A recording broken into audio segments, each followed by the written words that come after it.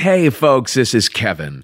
On this week's episode of Risk, you'll hear Joe Matarese. We would go into the parking lot, we would have sex, and then we would come back in after having sex, and we would dance, you know? That's how long ago it was. We would dance, you know? That and more. But before that, I have to give a little shout out to our latest Patreon member, and that is Scott Shaw. We give a little shout out to anyone when they give $25 or more per month. And you know what the latest perk is for becoming a member of ours over at patreon.com/risk? If you do, you will get free tickets to every Risk live stream. We did our very first live streamed show last Thursday. We are so happy with how it went, and we're planning to do many more now. So if you become a patron of ours at patreon.com/risk, you'll have a free ticket to every live stream we do from here on out. In fact, this entire episode that you are about to hear is an example of what you've been missing out on so far if you have yet to become a member at Patreon, because this episode is going to feature 4 stories that were previously bonus stories on Patreon. We put up one bonus story every week on Patreon, and this week we decided to share a few of them with you. I mean, there's over 100 there now, so we thought, yeah, let's show you a little bit of what you've been missing out on. To answer your question, I did lose my virginity in my mid-20s. Thank you. And I know a lot of you did too, or some of you. Somebody clapped. We always say that Risk is all about human connection. It's all about people getting real and not being afraid to look at some of the harsh realities sometimes. And it's all about stories of transcendence, people finding the wherewithal to overcome and persevere. And so if you believe in what we do with the show, please help us out. You know, we've got a staff of 20 people doing various things. We're really in uncharted territory now. We're hoping that all of this work we've been scrambling to do for the past couple of weeks in order to shift our operations and try new things in order to adapt here is going to work out. You know, we plan to do lots of these live streams of shows now, and we hope to do lots of Zoom workshops, you know, storytelling workshops. And, you know, we're just dead set determined to dig in and work harder than ever before to keep this thing afloat. And we deeply, deeply appreciate your helping out on that end. If you become a member at patreon.com/risk, there's also the check-ins that I do, interviews with the staff and storytellers. There's all kinds of things to get there, and you'll know that you're contributing to this remarkable library that we're creating here of people sharing their most intimate, most honest, most heartfelt experiences from their lives. We feel like we all need it more than ever, and you can help us keep it all going if you go to patreon.com/risk and become a member today. Is your child struggling with a specific subject or need help with homework? Are they asking questions that you're not sure you can fully answer? IXL Learning is an online learning program for kids. It covers math, language arts, science, and social studies. IXL is designed. This program will improve your kids' grades. Studies done in almost every state in the country. The kids who had IXL are consistently doing better. Powered by advanced algorithms, IXL gives the right help to each kid no matter the age or personality. And it doesn't have to eat up all your time. One subscription gets you everything for all the kids in your home, pre-K to 12th grade. So don't miss out. 1 in 4 students in the U.S. are learning with IXL. IXL is used in 95 of the top 100 school districts in the U.S. Make an impact on your child's learning. Get IXL now. And listeners can get an exclusive 20% off IXL membership when they sign up today at IXL.com/audio. Visit IXL.com/audio to get the most effective learning program out there at the best price. Knowing how to speak and understand a new language can be an invaluable tool when traveling, meeting new friends, or just even to master a new skill. But it's not always simple when you're bogged down by textbooks and structure classes. That's why so many people trust Rosetta Stone. Rosetta Stone is the most trusted language learning program, available on desktop or as an app. It truly immerses you in the language you want to learn, like Spanish, French, Italian, Chinese, and more. You won't just be studying English translations. The Rosetta Stone intuitive process helps you pick up a language naturally, first with words, then phrases, then sentences. Don't put off learning that language. There's no better time than right now to get started. For a very limited time, listeners can get Rosetta Stone's lifetime membership for 50% off. Visit rosettastone.com/rs10. That's 50% off unlimited access to 25 language courses for the rest of your life. Redeem your 50% off at rosettastone.com/rs10 today. Now here's the show.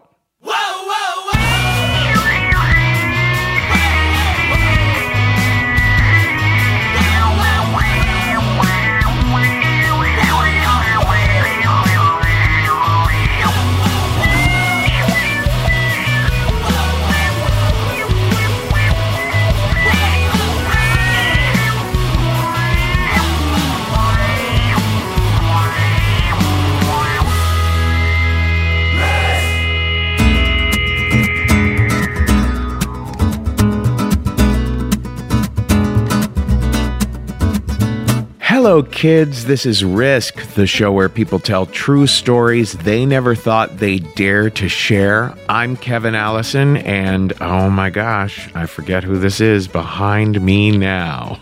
Natalie McMaster is who it is behind me now. Folks, this is a very special episode this week. We are going through an extraordinary experience. All of us, everyone here at Risk, everyone out there listening, we are all in this boat together. And I'll tell you, we were so moved with how beautifully things went for our very first Risk Live show done as an online live stream last Thursday night. It was supposed to be the night for our monthly show that we do at Caveat in New York City. We had the show all cast, we were workshopping the stories, and then we realized, holy shit, we're not going to be able to do this at Caveat. But we were able to do it via Zoom for hundreds of you. And your energy and your love and your support through it all was just so inspiring that now we are absolutely determined to do a lot more of these. In fact, we're interested to see if maybe we could do one for the Europe time zone, maybe one for the Asia and what's the name of that place? With Sydney, Australia. That place with Sydney in it. Oh my God. I must admit, I've been smoking a lot of pot to deal somewhat in the past however many days. But yes, we are planning on doing more for, of course, time zones in the United States as well. So please stay tuned. If you are a Patreon member, you will have access to the recording of last Thursday's event. If you were there, if you did see the live stream and you have any suggestions for how we might improve or other things we might try, you can always reach me at kevin@risk-show.com. Now, you also have over 100 bonus stories now over at patreon.com/risk. We are going to feature today on this episode four stories that were previously only available if you were a patron. 4 stories that were previously bonus stories over on Patreon, but that now we're giving you a taste. We want to let you see what you've been missing out on if you're not a member. Now, in a little bit, we're going to hear from Karen Maruyama, who you can find on Twitter at Karen Maruyama. She first shared her story in Los Angeles several months back. And before that, we're going to hear from Chris Garcia, who shared this story the last time that Risk was in San Francisco. Chris is the host of the WNYC podcast Scattered, which Time Magazine called one of the 10 best podcasts of 2019. Here he is now with a story we call The Champ.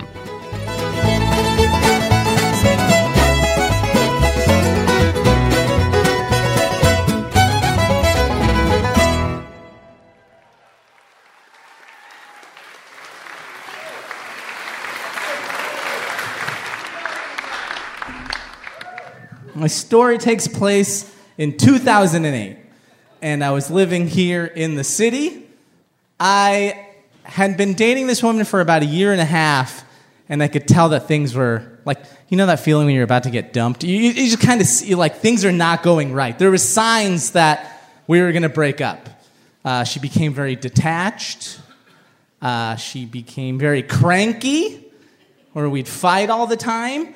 Also, I looked at her phone while she was in the shower, and she told her best friend that I had been gaining weight, and then I looked like a fat Peter Dinklage, and she didn't want to fuck me anymore. Peter Dinklage is a handsome man, but fat dink is not what I'm going for. I was like, I really like her. I need to do something about this. I need to do something fast. So I'm like, okay, crash diet. I try the Master Cleanse. I don't know if you're familiar with the Master Cleanse. For 10 days, you just drink lemonade with cayenne pepper and maple syrup in it. And every morning you chug salt water and you diarrhea the weight away. I lost the weight and I lost friends because I blew up their bathrooms. And I gained the weight right back. It's a crash diet. And one day while I was sitting on the toilet, I was looking at the SF Weekly. I don't know if it's still around, but I was just looking at the SF Weekly, and there was an ad for an 8-week boxing boot camp at 3rd Street Gym. It was 8 weeks, 5 days a week, 6 a.m. to 8 a.m. The guy in the photograph for the ad was ripped. I was like, I'm going to do that. So I sign up. I go to the dog patch every morning at 6 a.m. And the instructors were these Irish Golden Glove boxers, like fresh off the boat Irish.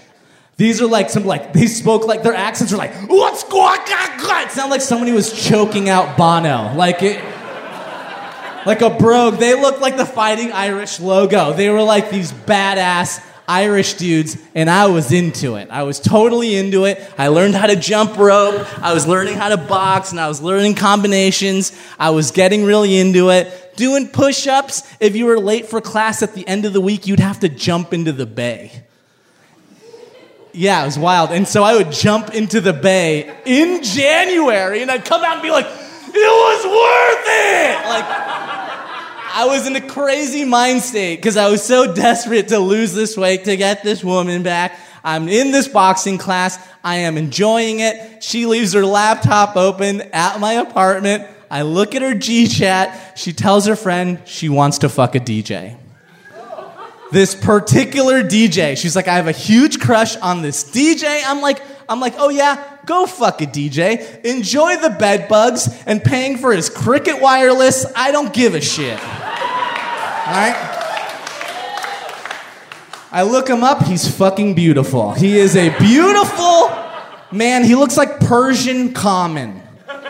Common the rapper. He has a beautiful bald head. He's got perfectly sculpted eyebrows. His eyebrows look like they're part of his beard. Imagine a Persian Common, just like a beautiful dark man smoking hookah. He was sexy. And it was killing me. I am not proud of this. But I went onto the internet and I printed a picture of this motherfucker and I taped it to my locker at the boxing gym. I was like, I'm gonna get you, motherfucker. guy in my class, this really nice gay guy, sees the picture and he goes, "Is that your boyfriend? He's beautiful." I'm like, "He's not my boyfriend. He's my girlfriend's boyfriend, and I'm going to beat him off. I'm going to beat him up." Boxing is going fun. We start incorporating sparring into boxing. We're like, practice boxing with a partner. The rule was we weren't allowed to hit each other in the face, only body blows. I'm against this, the biggest guy in the class. He's 6'2". He looks like Thor Ragnarok. But I was like, okay, it's just body blows. The biggest guy in the room laughs the hardest. You're like, ha ha ha ha, how'd that go for you, little man? Look at this big motherfucker. Anyway, this huge guy, right? And we're boxing and we're only supposed to hit each other in the body. So I punch him in the stomach, right? And he blocks himself right here. So I punch him and the glove slips and hits him in the nuts, right? And he's like, "Watch it." And I do it again. I just jab him in the stomach and he's like, "Hey, stop hitting me in the dick." And I'm like, "All due respect, sir, but I'm not punching you in the dick. I am punching you in the stomach. You are blocking too closely to your body. You're punching yourself in the dick, actually." So we keep on going. I do it again. He blocks right here, slips, hits him in the dick, and he's like, "Fuck you, man." Sucker punches me in the face. I immediately start to bleed. There is blood all over my shirt. I'm like, "Fuck this." And I push him. And then I'm chasing this guy around the ring. The whole class stops and the coaches go, "Finally, some fucking boxing in here." And I'm like, "This is awesome." And I'm intoxicated, like I'm a fucking gladiator. After the class, one of the trainers, he goes, "Hey, I can't do the brogue very well, but he's like, hey, at the end of the 8 weeks, we have a fight night." And so we open up the gym at night. We have announcers. We have ringsider girls. There's referees. You can invite your friends, and you get to fight somebody. And I'm like, "Who do I get to fight?" And he's like, "We'll tell you the last day of class." And I was like, "Cool, whatever." In my mind, I have conflated these two things of getting this girl back and becoming a championship boxer. So I'm like, this is the perfect opportunity for me to invite my girlfriend to come watch me beat some motherfucker up, and in some caveman style, I will win her back. It's tricky thinking, right? But I was out of my mind. Love is crazy. And so it's the last day of class. I'm like, "All right, who am I fighting?" And he's like, "The big Thor Ragnarok motherfucker, dummy." And I'm like, "Oh, okay, that's cool. I'm going to invite my girlfriend. She's going to watch me get fucking squashed in front of all of my friends who are comedians who are definitely not going to have bits about this." So this is bad. So I'm like, "Oh shit, what do I do?" I call my father. My dad is an old Cuban man. He loves boxing. He's a fucking scrapper. He's my Mr. Miyagi. He is Señor Miyagi. He's gonna fucking tell me what to do. I'm like, "Papi, tengo una pelea esta noche. Voy a pelear este tipo. ¿Qué hago? What do I do?" He's like, "Oh, no te preocupes. Así, pam, pam, pam. Así, por la cara, por el cuerpo, por los riñones. Así, coño, pam, pam, pam, pam, pam. You beat the motherfucker up. That's all there is to it, you know?" I'm like, "Papi," I call him Papi because he's my dad, not because he's Pitbull. But I'm like, "Papi." Papi, the guy's 6'2". He's like, "Oh, man, yeah, you're going to lose, man. You got no chance, motherfucker. I don't know what you're going to do. Do the sign of the cross, try some Santeria, pour some toucan blood on a chicken nugget. I don't know what you're going to do. But you ain't going to win, motherfucker." And I'm like, he's like, "But okay, well, maybe the thing you can do, the only way you're going to beat him is psychologically. You got to get in this motherfucker's head, okay? He's 6'2", you're 5 foot dinklage, okay? He is more scared to lose to you than you are to lose to him." And I'm like, "Well, I'm pretty fucking scared to lose to him, so he must be scared." I was like, "Okay." He's like, "Go get him." And I was like, "All right."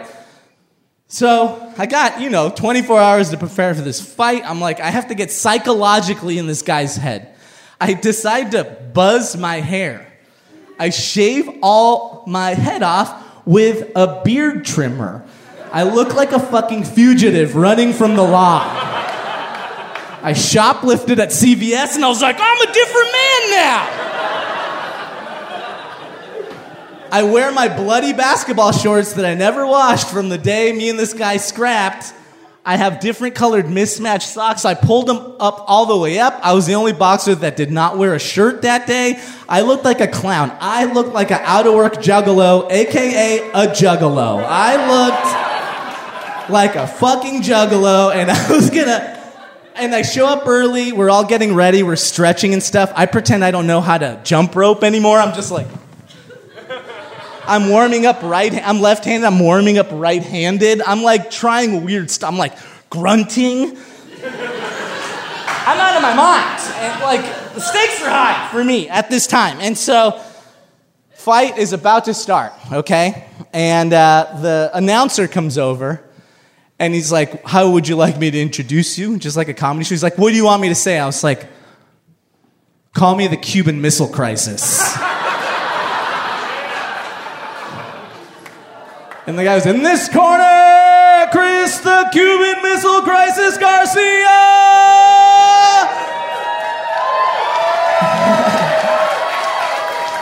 And I've watched enough fights and know, like, I've watched Rocky, I know Muhammad Ali. I'm just, like, going around the fucking ring. I'm just, like, being as crazy as possible. I'm basically breakdancing. I'm just, like...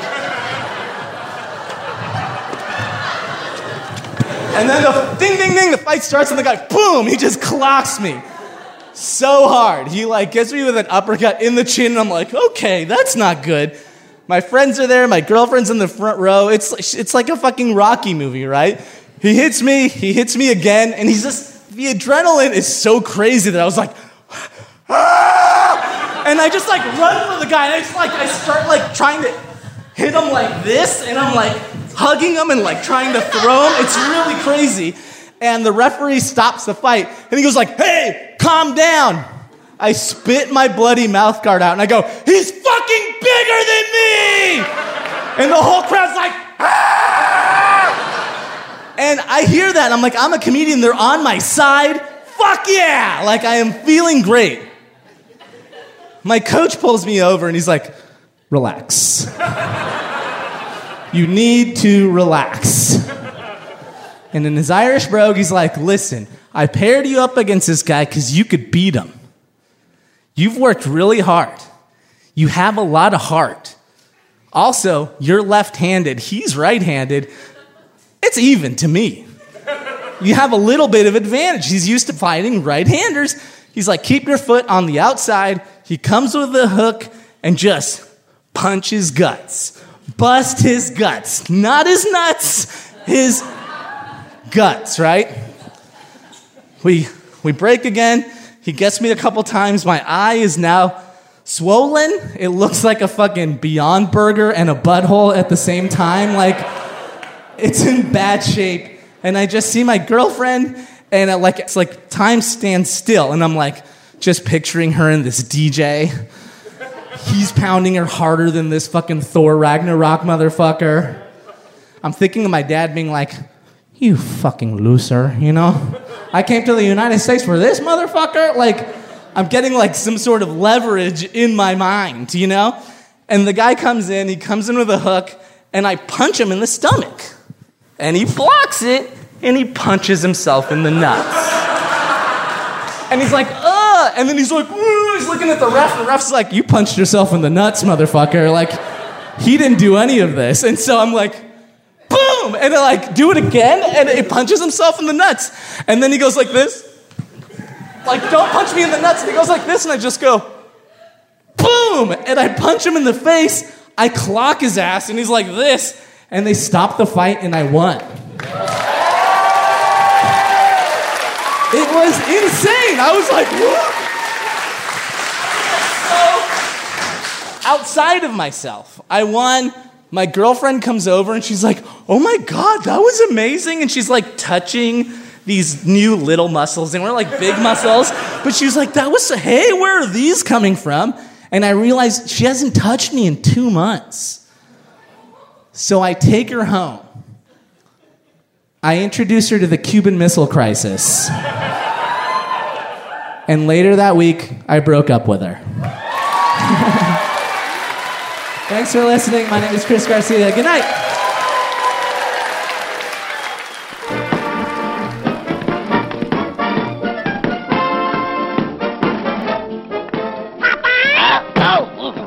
How about some boxing lessons? Boxing? Oh, yeah. I forgot all about it. Well, first you put up your dozy. Then you smack the bag right, left, and uppercut. A 1, a 2, a 3, 4, 5, 6, whoop, whoop. And a little whisker punch on the end. Try that, Olive. Watch it. A bang. Hey, stop hitting me in the dick!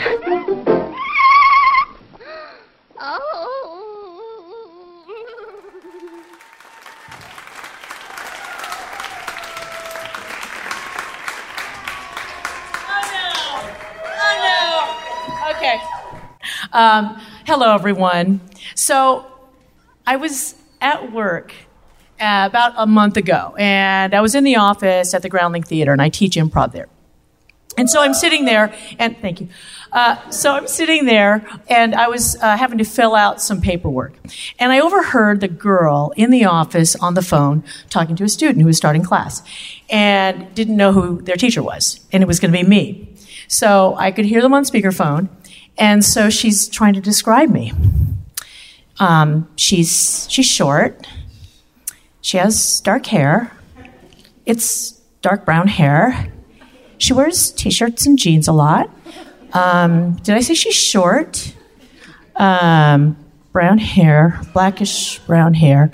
And then the student goes, "Oh, the Asian one. Yes. Yes." And she looked at me and she went, "Sorry. I'm saying sorry." So I was like, no. You know, every once in a while, more than once in a while, I'm reminded that this is what I look like. I'm an Asian person that I guess doesn't sound like an Asian person. And it's kind of this thing I've kind of gotten used to because every once in a while, like that moment, I'm reminded of it. I'll go to a wedding and someone will come up to me and they'll look at me and go, "You speak really good English. Good for you." And so I just go, But I forget that I look like this, and those of you listening, I'm pointing to my amazingly ravishing Asian face. Thank you. Thank you so much. Thank you.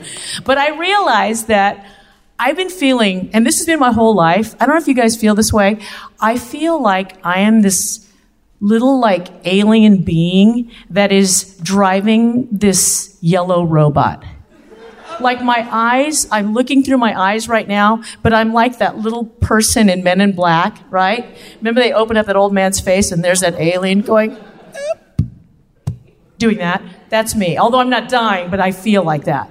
And that I'm just stuck driving this cool little Asian robot, because that's what I have. It's kind of like, your first car, but you can never trade it in. That's what I feel like, which is fine. It's just that my life has been to convince people, okay, that's just what I happen to be, right? But I think that a lot of people, including myself when I was growing up, just assumed that I'd come out of the womb and, know how to play the violin really well, just have a natural aptitude toward algebraic equations, and pick up kung fu like that. But it doesn't happen that way. Honestly, you guys, I can barely play the piano. I still use my fingers to count when I'm balancing my checkbook. All right, and my closest thing to kung fu is that I love all those movies. All right, so I have the movie sensibility of an 18-year-old boy. That's me. But I was always trying to fight it, and I've learned how to accept it. It's just that lately now, because of now ethnicity is kind of cool, I thought, this yellow robot's really going to help my auditioning. You guys, I'm too big to be a crazy rich Asian, okay? I'm too small to be like a Hawaiian Samoan Asian. And my eyes are too big to play a Japanese Asian. And I'm Japanese. So I'm not even Asian enough technically to play an Asian. So what do I do, you guys? It's like, okay, all right.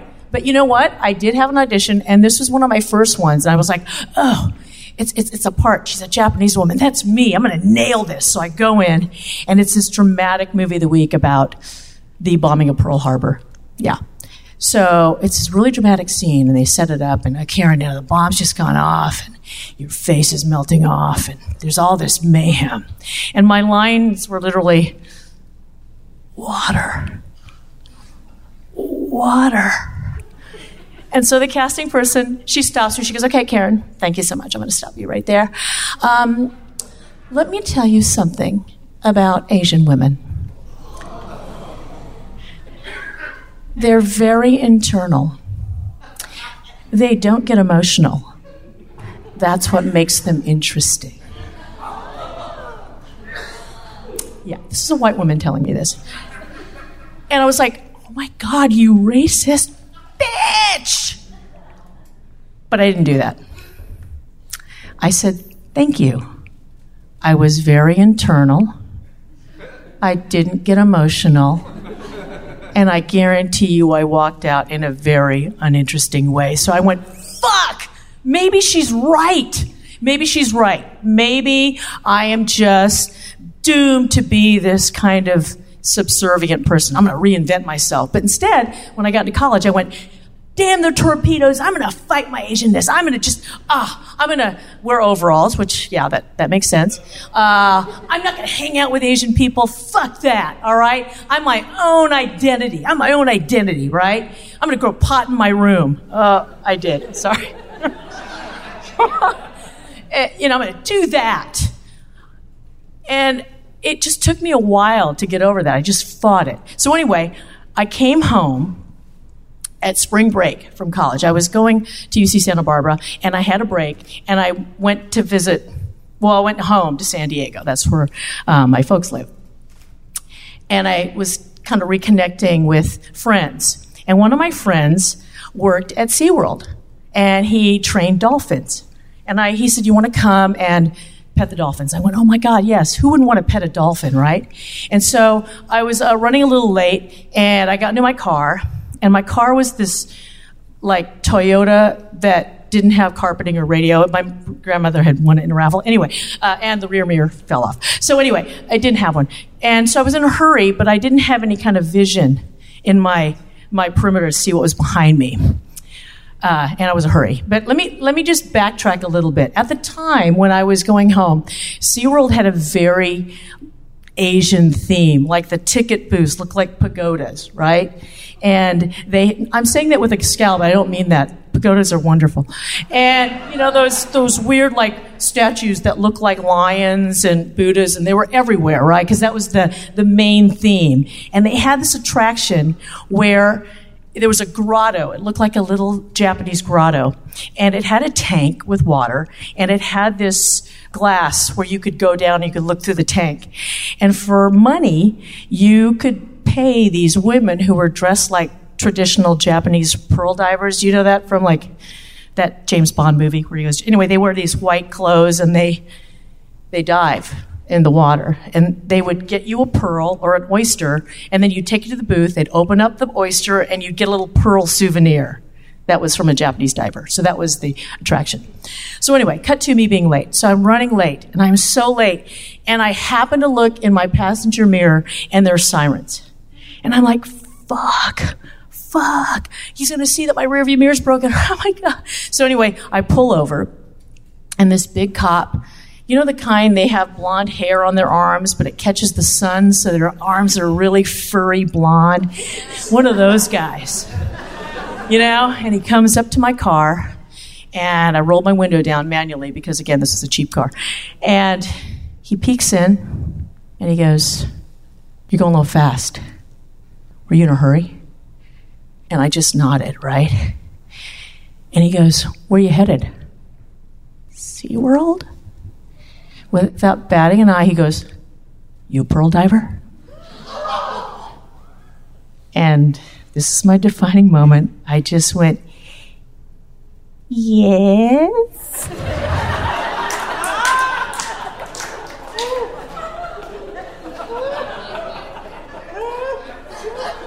And then he goes, you like it? Yes. So you can hold your breath for a long time, huh? Oh, yes. Well, I've been to Japan once. Oh, yes. And my heart was beating in my throat, and he finally went, hey, little lady, you know what? I'm going to let you go, all right?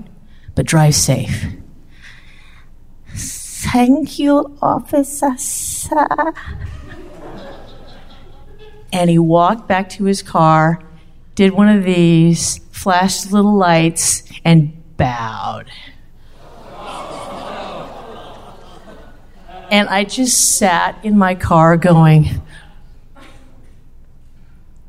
yes! Yes! Fuck!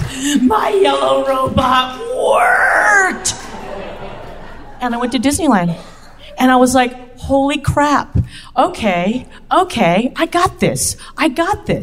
And so, I kind of, after that went, okay, I'm good to go. I'm good. I'm not going to have a chip on my shoulder. I'm going to accept it, right? I'm going to accept my yellow robot. So if I go into an audition and everyone's a size 0, I'm going to accept that I'm driving a yellow minivan, all right? I may want to upgrade. I may want to put better gas in it.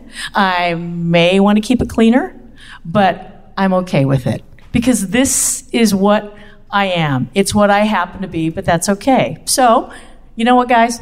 If you come up to me and you start talking to me, just don't ask me what kind of sushi to order, all right? But you can ask me what the over-under is on a Charger-Patriots game. Thank you so much, you guys.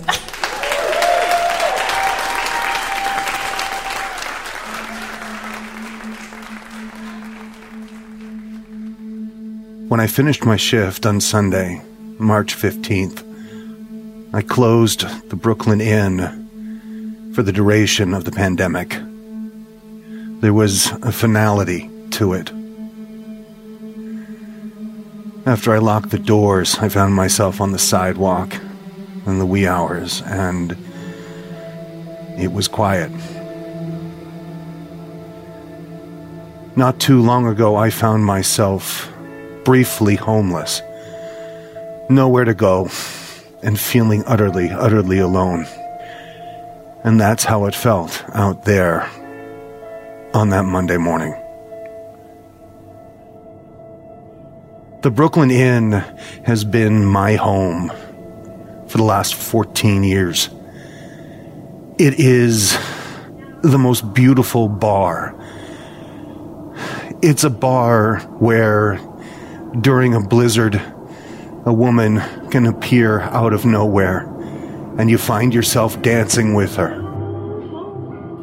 I take her hand, warm in mine, and we start to dance. And the snow is falling outside the giant windows. The sparkles in her eyes and her smile melts my heart.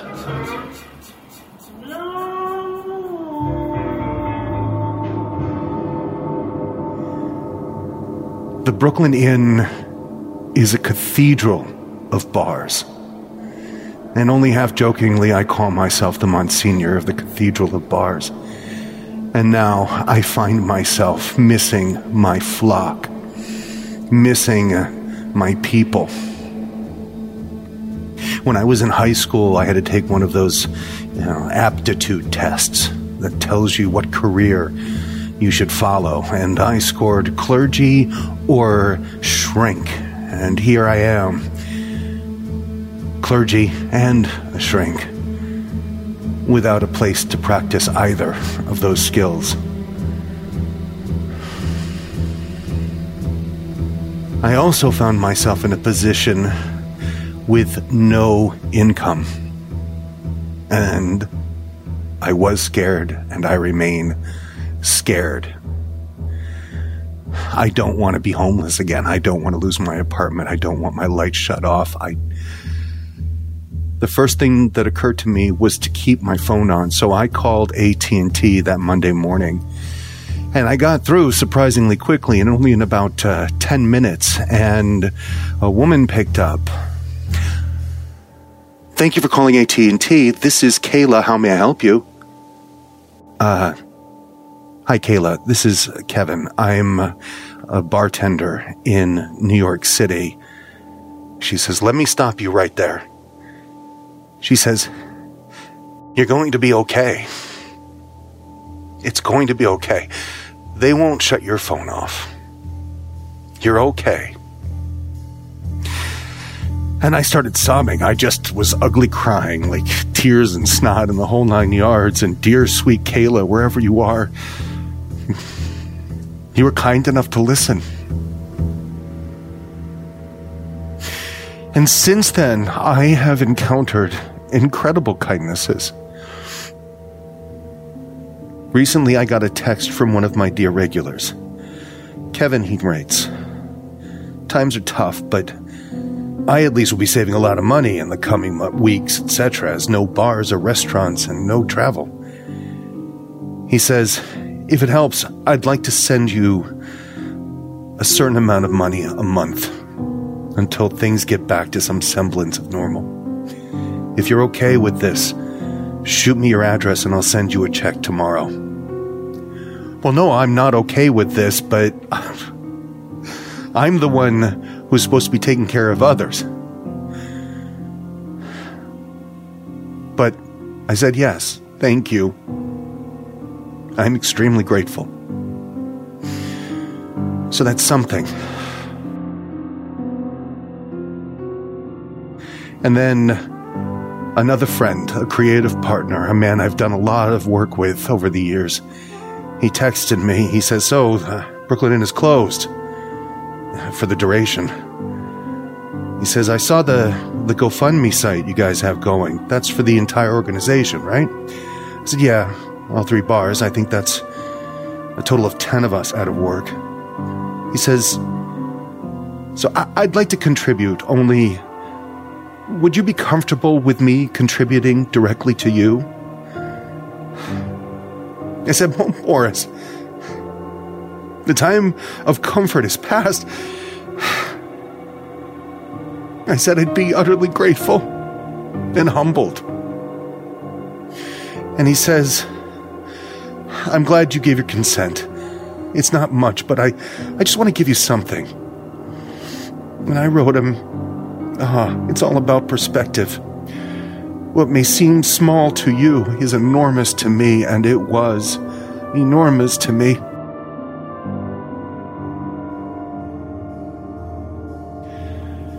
I get these notifications that area restaurants are trying to do things to take care of out-of-work service industry people.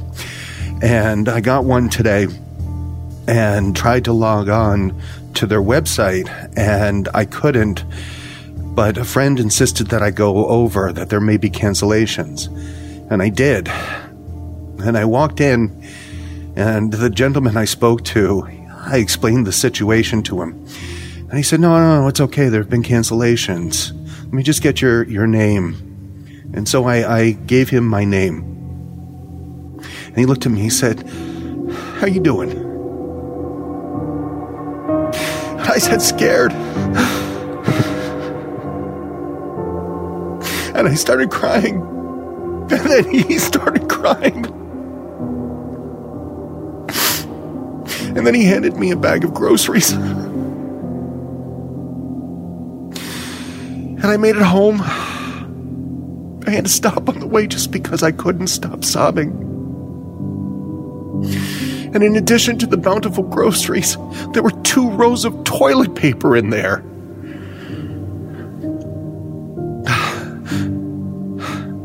Here's the thing. With all this darkness, with all of this fear and scariness going on, there is so much light as well. I mean, I feel like George Bailey on Christmas Eve. This is who we are. Now, more than ever, kindness is important. Kindness is what is going to get us through.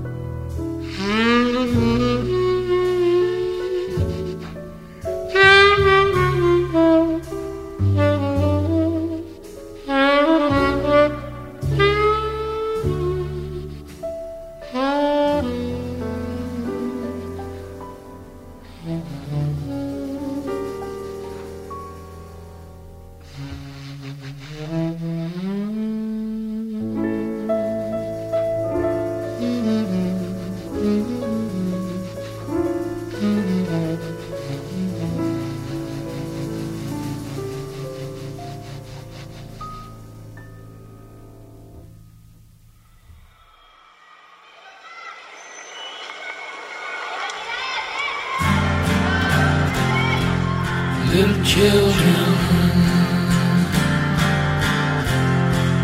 out in the rain, slipping and sliding,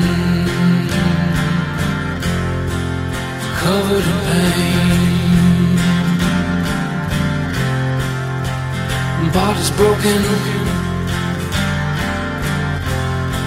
soaked to the bone. Little children going on home. I know. Someone ought to let them feel fine.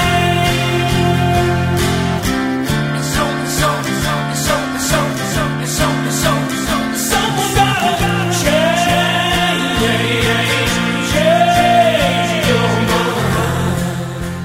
This is Risk. This is Lindsey Buckingham behind me now, and we just heard from Kevin Bowl. Now, Kevin shared a story called Snow Globe on the podcast about, I think, 2 years ago, around about Christmas time, and it's a classic.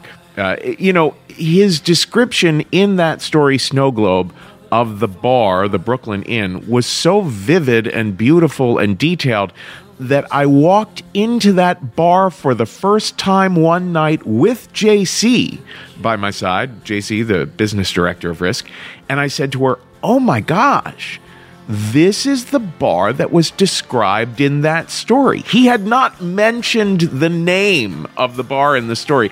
I recognized it purely by his description in Snow Globe. So this was an interesting revisiting of a situation going on with Kevin and the Brooklyn Inn. We do hope he hangs in there, and we hope that the Brooklyn Inn is open again one day. I will say that, Kevin was responding to the way that we've been calling out for you guys to send in your anecdotes, your shorter stories about incidents you've lived through very recently during the whole quarantine situation. Altercations you might have gotten into, or beautiful things you might have witnessed out on the street, or situations that arose in your family. Whatever it might be, if you have short stories about things that have happened to you in the past few weeks, send those to us at kevin@risk-show.com. And I can answer any questions if you have questions about how to do those. If you go to the Risk Podcast Fans Discussion Group on Facebook, there's actually a video there where I go into good detail about how to do these. And if you have trouble finding that, just email me at kevin@risk-show.com and I'll send you a link. Before Kevin, we heard Karen Maruyama. I wanted to put that story on not just because it's such a great story, but because part of our mission at Risk is to help people have more empathy for the other, whoever the other is for you. Whoever you look at and think is different from you, or maybe you have a hard time relating to that kind of person because of their background or their race or their sexuality or their financial situation, whatever it might be. We are always seeking to create empathy here. A lot of people are expressing criticism or doubt or worry about the Chinese government right now and how they might have handled the nitty-gritty of this or that policy. Well, that's as may be, but to take out whatever frustrations might arise from that on Asian people in general is not okay. It's the opposite of that sort of empathy that we're seeking to engender here at Risk. And before Karen, a little interstitial by our episode editor, Jeff Barr. Folks, if you like good old-fashioned true crime mysteries, if you like stories where you feel like you're a detective finding clues, June's Journey is the name of this new game that you can play on your iPhone or your Android. You are uncovering the mystery of June's sister's murder. It's this well-to-do family in the 1920s living in a Great Gatsby-like mansion. Each scene uncovers new aspects of the story. Some parts are in New York, some parts are in Paris. There's all kinds of objects you're finding and trying to assess whether they're meaningful or not. You collect information, filling out your own photo album, and you're keeping track of all the characters. There's romance, there's scandalous family secrets. It feels like a really fun play or movie. And I've only made it through like 5 scenes, but I am told you could crack the case. All you need is an internet connection and downloading on iOS or Android. So discover your inner detective when you download June's Journey for free today on iOS and Android. When you need mealtime inspiration, it's worth shopping Kroger, where you'll find over 30,000 mouth-watering choices that excite your inner foodie. And no matter what tasty choice you make, you'll enjoy our everyday low prices, plus extra ways to save, like digital coupons worth over $600 each week. You can also save up to $1 off per gallon at the pump with fuel points. More savings and more inspiring flavors make shopping Kroger worth it every time. Kroger, fresh for everyone. Fuel restrictions apply. Okay, let's get back to the stories. Can you believe how awesome these Patreon bonus stories are in this episode? Like, if you are not a patron, you're finding out during this episode what you're missing out on. Because these are amazing stories. In a little bit, we're going to hear from the big dick bitch herself, T.S. Madison. She got up on stage with me at this show we did in Atlanta. It was an insane show, a ridiculous venue, and the two of us are bantering with each other on stage. Nothing quite like that. But before that, we're going to hear from Joe Matarese. Now, this story is about one of those subjects we often encourage Risk storytellers to talk about, which is think of a time that you're not proud of. Think of a time that you might have made a mistake or that you were in over your head and made a mess. Those are often the riskiest kinds of stories to tell, almost confessional, really. And Joe really kind of knocked it out of the park with this one. This was years ago that Joe told this one. The show was still at the People's Improv Theater in New York City. So here's Joe now with a story we call The Other Man. No little children left to go home.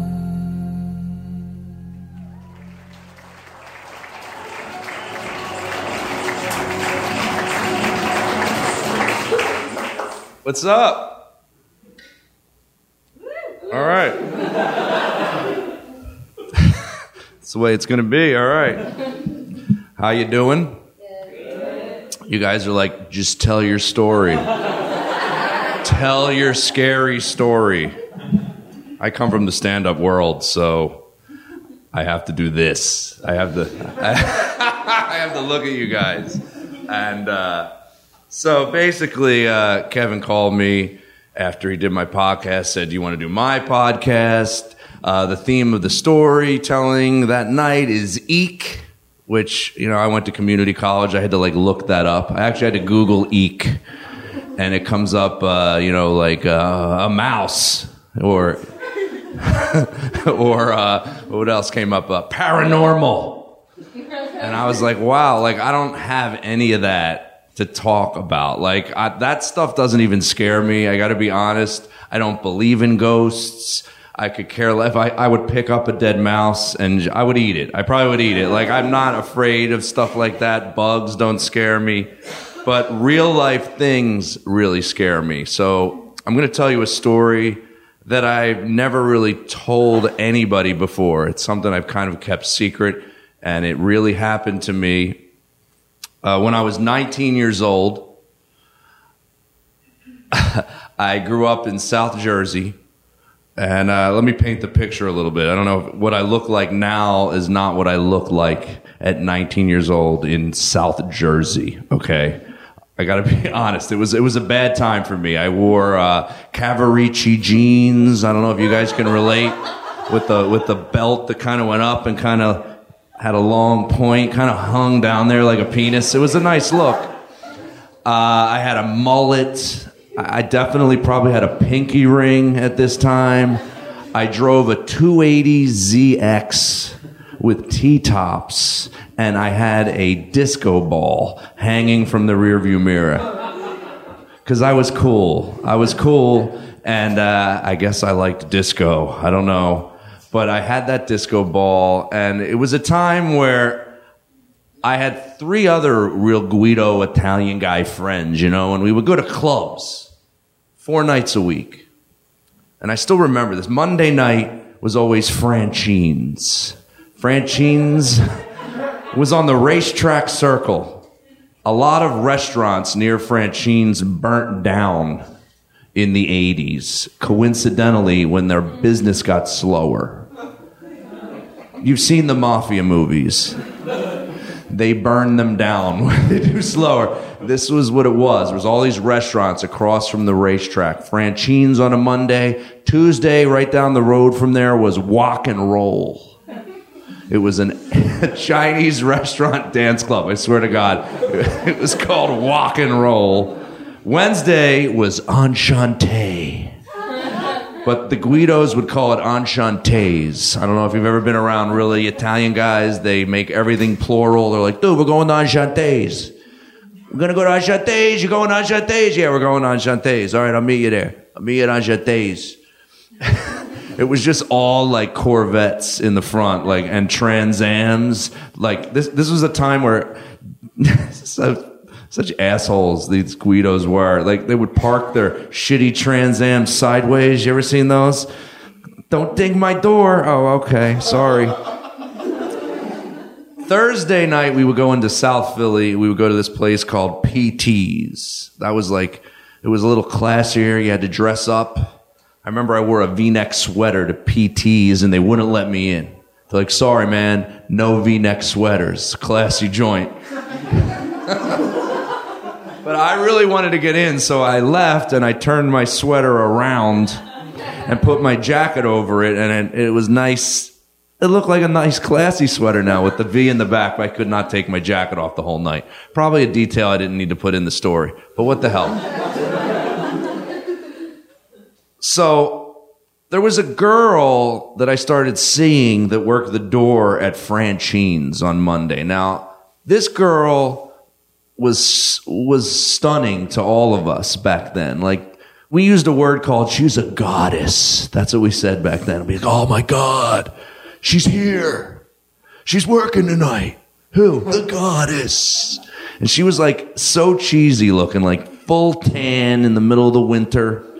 She had hair like teased up about 6 foot high. She was about 5'10", so next to me she was like 6'8", right? She was just big.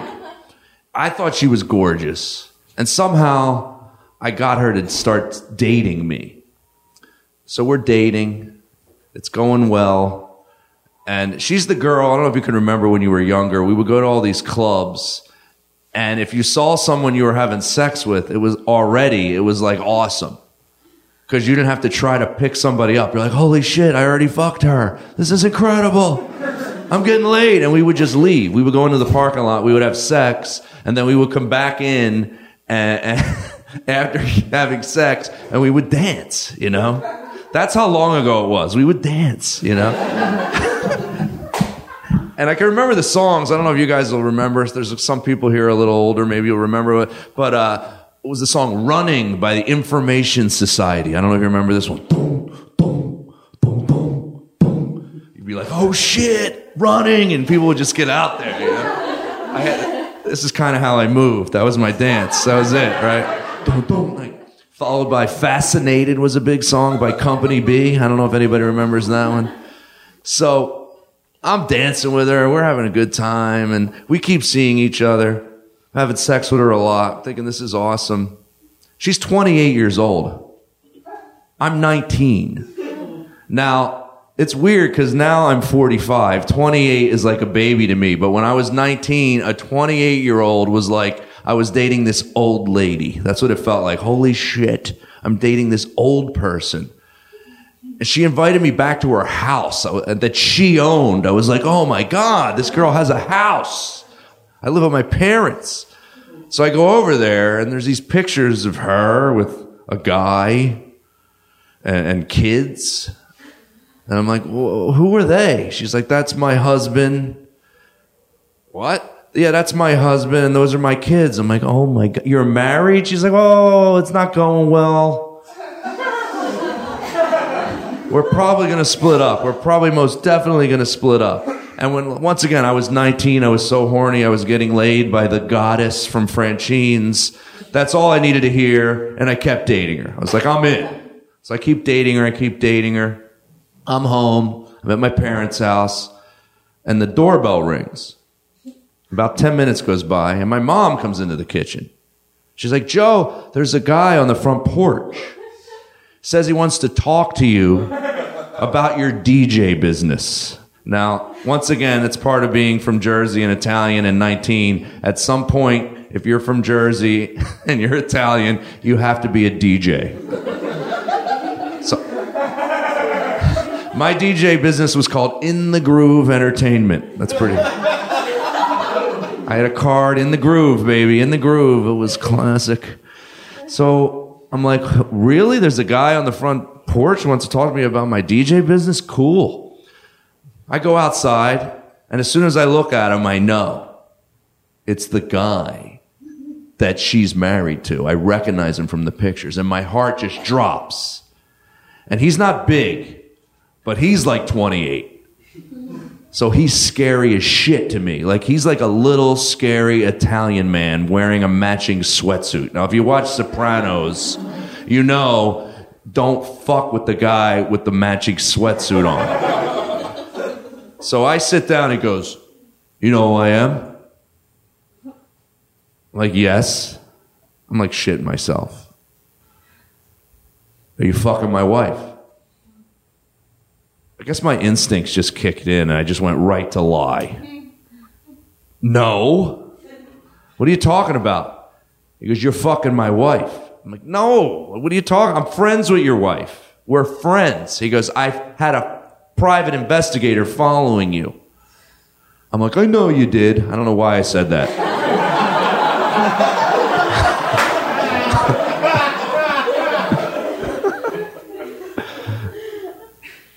He goes, I got pictures of you slow dancing with my wife.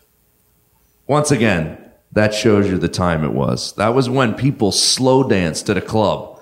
This is so long ago that the DJ would be like, all right, ladies and gentlemen, we're going to slow it down. Oh, yeah. Atlantic Star. Oh, man, those were the days, but I said, listen, I know you got pictures of me slow dancing with her. She was crying on my shoulder. She was talking to me about you. We are just friends. Nothing is happening here. I promise you that. I swear to God, nothing is happening here. He goes, okay. But if you do this again, you show up with her again, I find out you're near my wife, you're fucking dead, all right? I know people. That's what he says. I know people, and you're dead. And he leaves. I'm 19. I keep fucking her. I don't know. It must have turned me on a little bit. Once again, I'm going to connect it to Goodfellas. You remember in Goodfellas when Ray Liotta, Henry Hill, shows up with the bloody gun handle and he hands it to Karen and she looks at it and goes, a lot of girls would have ran away. I got to admit, I was turned on. Somehow, I thought it was really exciting. Now the relationship got even better. Now not only are we fucking in cars, we are like looking over our shoulders. We're going in weird parking lots. We're going behind Vito's Pizza. I remember Vito's Pizza. I don't know why. It's a pizza place in South Jersey. We would go behind there. We would go in abandoned malls, sewage plants, anywhere that was dark where we thought no one would see us, and we would have sex in a car. Little time goes by. I'm home with my parents. My parents are away for the weekend.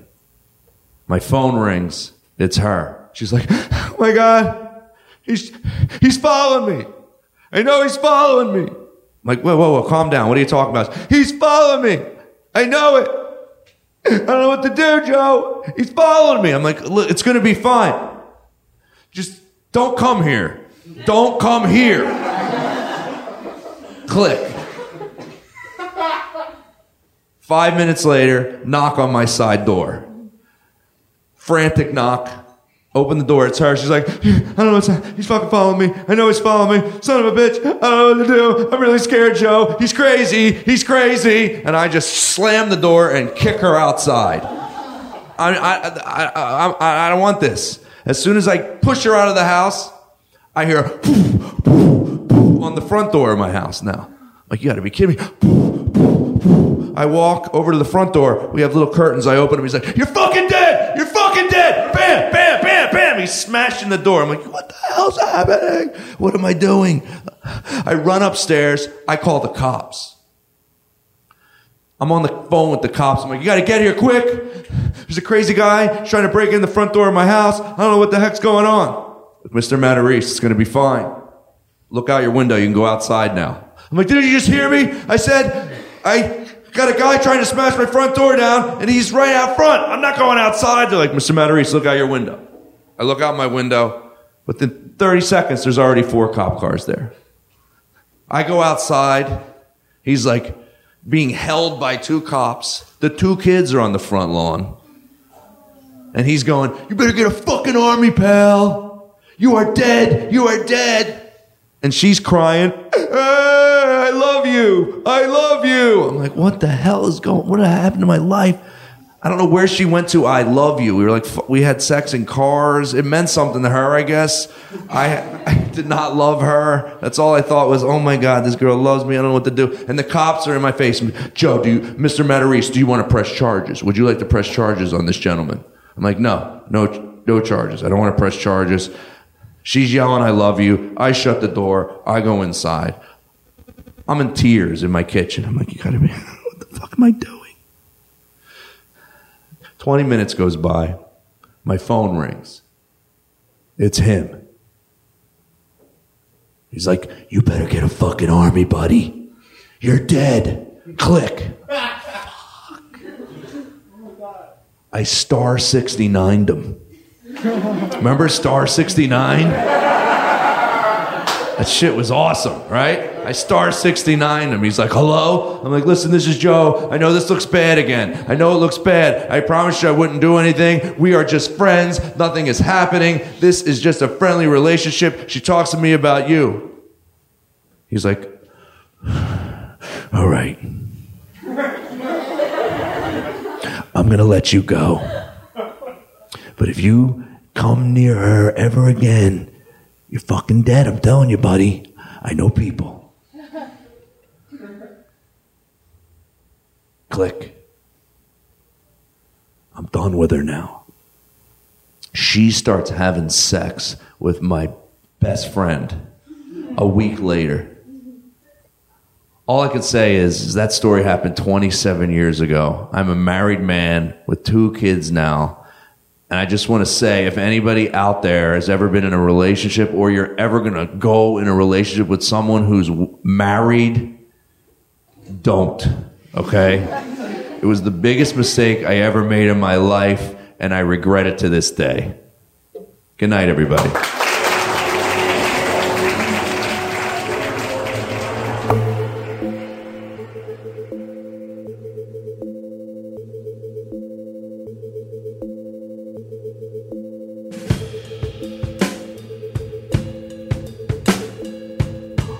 couple of weeks ago, I was planning to go to London to go teach at a conference. And then I saw one country after another is issuing travel bans, or they're urging their citizens not to go anywhere, urging their citizens to come back home.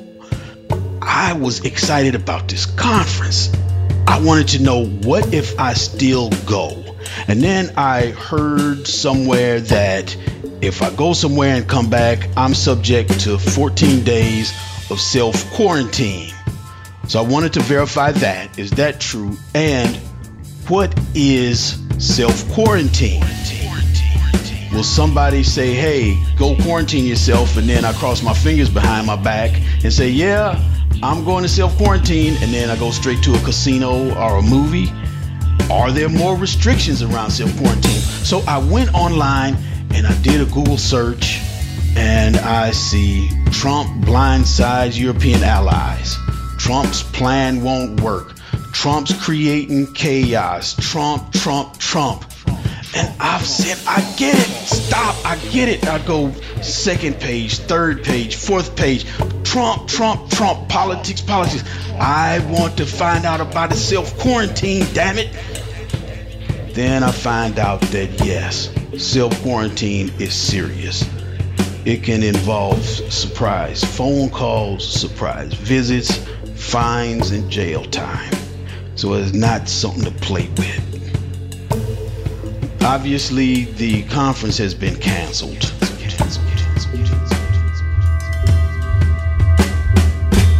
But it's left me in this distressed place where the news media has not been the easiest place to get good, reliable, easily accessible information. I gotta dig it out of some political motivation.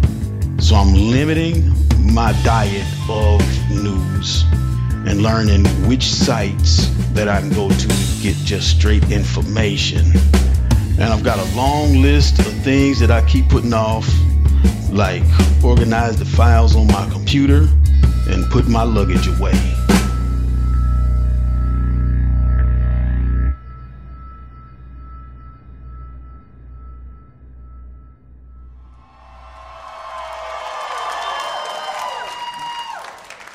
All right, ladies and gentlemen, you know the TS nowadays stands for tropical storm in my life, but there was a time that it meant transsexual medicine, meaning that I am a chick with a dick, okay?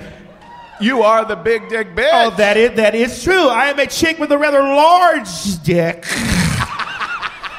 that has sold it from coast to coast, but I'm no longer in that lifestyle because I have been delivered to tell jokes around the world. Yes. Yeah. How long had you been doing that sort of work when you had this incident in Chicago? Oh, bitch, I'm 40 years old, honey. I was doing this for a very long time. You don't get boobs like these for free. Now, ladies and gentlemen, my mother is in the house and she knows everything, so I'm going to tell a very dirty, lewd and lascivious story that I told her before I told anybody else. Hi, Mommy.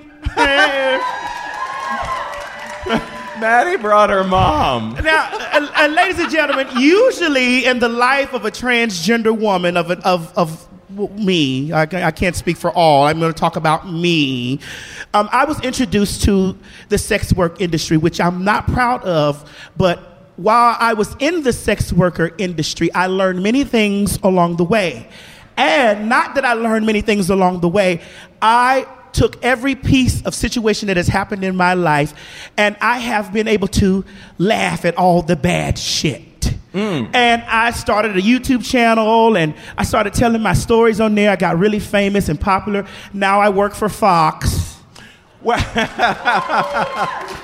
know, I caught the eyes of RuPaul, and you know, it's so many amazing, magnificent things have happened in my life, and I wouldn't trade any of those dark times for nothing, because I wouldn't be standing here getting ready to tell you this fucked up story, which turned out to be fun. Well, you also had some fun, right? Like with some of these clients. Well, this definitely was a fun time. So, what was a typical? What are a few examples of typical clients that you would see? Well, back then, in those times, you know, I'm a black girl, and you know, usually when we black trans girls that are in the sex entertainment business, well, professional hookers. When we're those things, usually what's required of us, because, a lot of the men that come see us, the clientele with us, they like to fuck us. Like they do any old woman, okay? Well, they like to fuck you, or they like you to fuck them? Well, it depends on what mood they're in for the day. This is a taboo situation, and so it all depends on if they're feeling happy or if they're feeling really happy, And a lot of these guys are living as straight guys in the. Well, I wouldn't date a man that's not straight. Are you kidding me? I'm a woman. Kevin. And are some of them shy about the way that they would approach you, or? Well, were you shy in the back when you unzipped my dress? I think I broke her dress. And it's still broken in the back here. I said, Kevin, you definitely are a gay man because you would have known how to pull a zipper down on a woman's dress, darling. But Kevin, let me tell you, right? I want to say this. So I was in Chicago. It was my very first time visiting Chicago, and now I'm glad that I'm out of that lifestyle, because when I'm visiting the cities and I'm going to make people laugh and have fun with people, and I'm able to tell stories or whatever, and I'm able to get to see the city, because before I was just on the mattress, and I'm like, girl. So this time in particular is my very first time in Chi-Town, honey, the Windy City, and boy, did I get blowed. Ooh-wee. So was that the biggest town you'd ever worked in? It's a big town. Oh, Kevin, I have more stories to tell. You just keep me on the tour train, because that's not the biggest city that I worked in. But listen, so when I got to Chicago, I had never been there or whatever, and one of my sisters told me, hey, well, why don't you stay downtown on North Michigan Avenue? So I was like, okay. I stayed at the Hard Rock Cafe Hotel. So I'm at the Hard Rock. I'm getting phone calls all day. Black guys calling me, white guys calling me, Spanish guys calling me. I'm like, yeah, it's $300, $500. I had a different price for whatever they had, whatever fetish or fantasy that they had, I had a different price. So I got a call, and it was from a gentleman. I couldn't distinguish whatever the voice was, but he wanted sex. So I was like, okay, well, I've had sex all day. Let me just have sex some more. So, I was like, well, bring me $300. That was, just for an hour at that time, but that was a while back. If you're trying to clientele me now, it's a little bit more than that, but I don't do that. But, so I had been seeing gentlemen all that day, and there was a lot of black guys coming to see me. And, when you're dealing with black guys and you have lots of ass and titties, they want to fuck. So, so this guy in particular, he called me, and I said, okay, well, come, come on, whatever. It's a very dangerous job. Nobody in here gets involved in that, okay? I'm not glorifying it. I'm just telling y'all my story. So don't get involved in that. Unless you got student loans you got to pay. Anyway, So Kevin, the guy gets to the door, and I look at the people, and I'm like, damn, this don't sound like the man that was on the telephone. So I let him in. When I let him in, he was very nice, but he didn't speak English. Now, some of you who follow me, you may have already heard this story. It's my Turkish delight story. He was from Turkey. I found that out really fast, okay?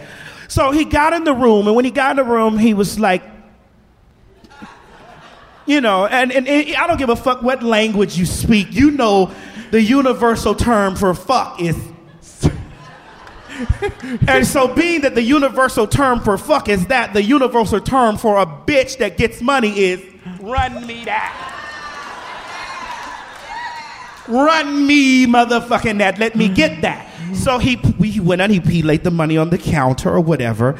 I commenced to walk him over to the bed. And when I walked him over to the bed, I undressed myself, and he undressed himself. And when he pulled his pants all the way down and off, he had the biggest white fucking dick I had ever seen in my life. And I was like, oh, okay, well, I wasn't really worried about it because, he's a white guy. And usually the white guys that came to see me, they want to get fucked. But it was something about that morning. The spirit got in my ear and told me, Madison, make sure that you douche twice, okay, bitch? 2 times. And I was like, I ain't worried about this shit because I ain't getting fucked no more today. I ain't thinking about that shit. But I did go in there and douche twice. And I'm so glad that I did, okay? When those pants came down and I saw that big old white uncircumcised dick about the size of a can of fucking hairspray this big, I was standing there looking at his ass like, okay, well, baby, you go ahead on and lay on the bed, you know, because we both packing something, so you lay on the bed. I ain't worried about this. And he was like, no, me. I said, no, me. He said, no, me. I was like, no, baby, me. He said, me, and pointed at the money on the table. I said, fuck. I got to get me a new goddamn job. Anyway, Kevin, so I lays down on the bed or whatever. You know, I reach over in my bag, I pull out my condoms, and, you know, I put the condom on the dick. There's no kids in here, right? Everybody grown? Okay. Everybody here know how to suck dick, right? Or knows how to get their dick sucked, am I correct? Okay, good. It was So it seemed like the dick got bigger than it was supposed to be. I was like, this dick can't get no bigger than this. So here he is with the dick long as fuck like this. I'm standing there laying there looking at the hard dick. I reach over, get my lube the thing up or whatever. And I said, you know what? I'm going to handle this just like I handle any hard fucking job. I'm going to close my eyes and this shit is going to be over because this man is white and this pussy's so fucking good. This bitch is going to come in a second. The devil was a liar, okay? Let me tell you something. I laid my fat ass on that bed and let that man climb on top of me. That man was fucking the shit out of me. Boom, bam, boom, boom, boom, boom. I had my eyes closed because, you know, I was like, okay, if I keep them closed, it's going to be over. And as he was hitting it from the back, just hitting it, my eyes closed in a different way. They were closed in a way of not wanting it to be over, but to be like, oh, shit. God damn. And he was tearing that ass up from the back. And I opened my eyes because I was like, I'm not supposed to be in ecstasy like this. I ain't supposed to be like this. This is a fucking client. I ain't supposed to be doing this. So when I opened my eyes or whatever, I look back at him. I say, baby, you got to be fucking me like that. I ain't do nothing to you to be beating my pussy up like that. He said, you okay? I said, yeah, I'm all right. Just go ahead on and finish. Just go ahead on. Boom, bam, boom, boom, boom. That motherfucker rolled my fat ass over and threw them legs behind my ear. Boom, boom, boom, boom, boom. I was like, bitch, in my mind, like, I love this fucking man. I love him. Baby. So, you know, after he was tearing me up really good, he finally, after 47 minutes. Now, if anybody has ever been in here fucked in their ass in this room, you know you ain't supposed to be getting fucked in your ass for no goddamn 47 minutes. I started questioning myself like, damn, is the ass still tight? God damn. So he went on and he bust his nut after 47 minutes. And please believe I knew it was 47 minutes because, goddamn it, I was watching the clock when he fucking walked in the building. So, baby, after that shit, I got up, I took a towel, I was wiping it off, he pulled the condom off, and condom was full, it was like a whole milk truck in the condom, you know? We walked in the bathroom, you know, I don't trust no man. I don't give a fuck if he white, black, Spanish, Asian. I'm walking his ass to the bathroom like this, walking him. Yeah, baby, that was good. Both our dicks is swinging around in the bitch. My titties swinging around. He's like, yeah, baby, yeah. He throws the condom in the toilet and flushes the condom down the toilet or whatever. I'm sitting on the toilet making sure that there's some type of elasticity left in my ass, making the bitch breathe in and out like this over the toilet, you know, and hoping that I don't poop. But being that I douched those 2 times before he got there, I was assured that I was okay? So after I'm sitting there, whatever, he's wiping himself off or whatever, you know, I commenced to getting ready to pull my panties and bra and all that shit back up and walk him to the door. He says, no, baby, no. I pay 1 hour. Oh. I say, bitch, I got to go fucking 13 more minutes. 13 more minutes? God damn. that motherfucker took me back in that room, put on another rubber, and fucked my ass the fuck up. Laid me down on the bed, was tearing me up so good, my wig flew on the other side of the room, bitch. Boom. That ain't stopped that motherfucker. He was still dick. Boom, boom, boom, boom, boom, boom, boom. Let me tell y'all something. That was one day that I said, bitch, I'm going to flip me a burger at McDonald's. I can't do this fucking shit no more. And to be honest with you, I have found a new love for white men and men from Turkey and Istanbul and all those places. Listen, I don't even eat Turkish Delights the same way, bitch. Every time I see a box of Turkish Delights, I'll be saying, give me that box over there, because I know it's chock full of nuts. Ladies and gentlemen, I am T.S. Madison, bitch, and I thank you guys for letting me tell you my fucking story and laughing at that stuff. And Kevin, thank you so much for having me. I love it. Hug me. Awesome. And I love you, Atlanta. Give me some sugar.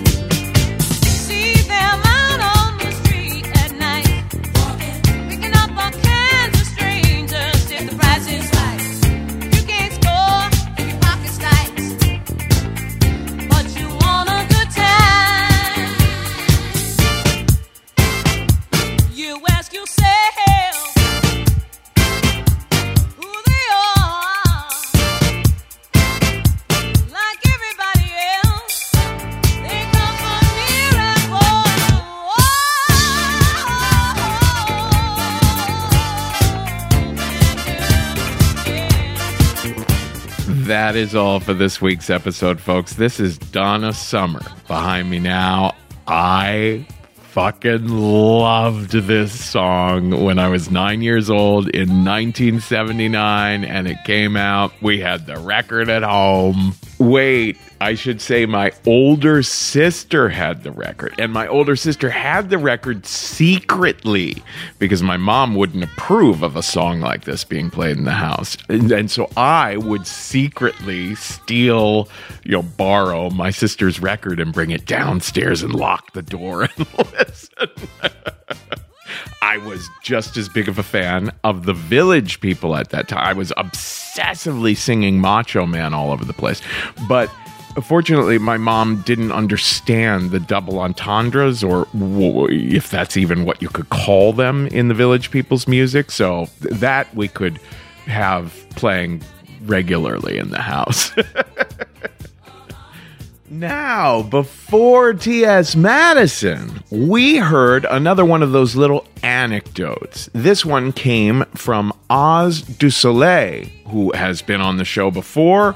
We thought we should run that one as soon as possible because that one is actually about when the quarantining was just starting to happen, which already feels like a million years ago. So, keep them coming because our experiences around this extraordinary time are bound to keep evolving. And I think it's very helpful for all of us to check in with each other that way. That's why the Risk live streamed show that we did last Thursday was so powerful. I felt like there were maybe altogether somewhere near 600 people gathered watching that show, and it felt like a very communal, connecting experience. And I think that's what this show is all about. So let's keep it going. Keep sending us your little COVID-19 quarantine stories.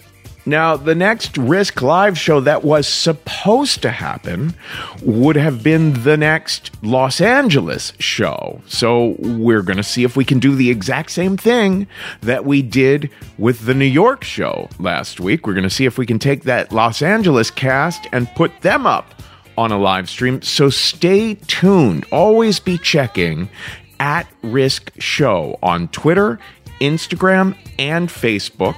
And of course, on Facebook, we have a very lively conversation that's always happening at the Risk Podcast Fans Discussion Group.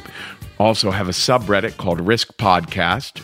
I want to give one more shout out to a new Patreon patron of ours, and that is Ben Cundiff. Holy cow, he has been super, super generous with us. And you can be too. If you go to patreon.com/risk, you will be able to hear all these sorts of stories that you heard on this podcast. The T.S. Madison and the Joe Matarese and the Chris Garcia and the Karen Maruyama. All those stories were originally bonus stories on Patreon. We put up a new bonus story once a week. Plus check-ins, interviews with the staff, all kinds of stuff going on over there at patreon.com/risk. Also, do you know about our online workshops? If you go to thestorystudio.org, now is a fabulous time to take a class and see other students online taking the class with you, get feedback from a whole bunch of other people who are also working on stories. You can find more information about that at thestorystudio.org. And I'm telling you, I was so moved by these 2 sessions that I did. I do one-on-one training with people via my website. You can go to kevinallison.com, and it'll give you information about how you could set up a half-hour or hour-long session with me. Could be you want to work on a story. Could be you want to work on a business presentation. But in some cases, people just want someone to talk to. I spoke to someone this past weekend who was going through a lot as far as their sexual journey, as far as their evolution with kinky stuff in their life, and wanted someone to just like chat with in a mentoring sort of way. It was really powerful. So there's lots of options for how you could meet with me if you go to kevinallison.com. And in the meantime, stay safe, stay inside, wash your hands, stay as connected as you possibly can to all your loved ones. See what you can be doing for the more vulnerable out there. Look up #mutual aid. Find out what mutual aid opportunities there are in your town. And folks, today's the day. Take a risk.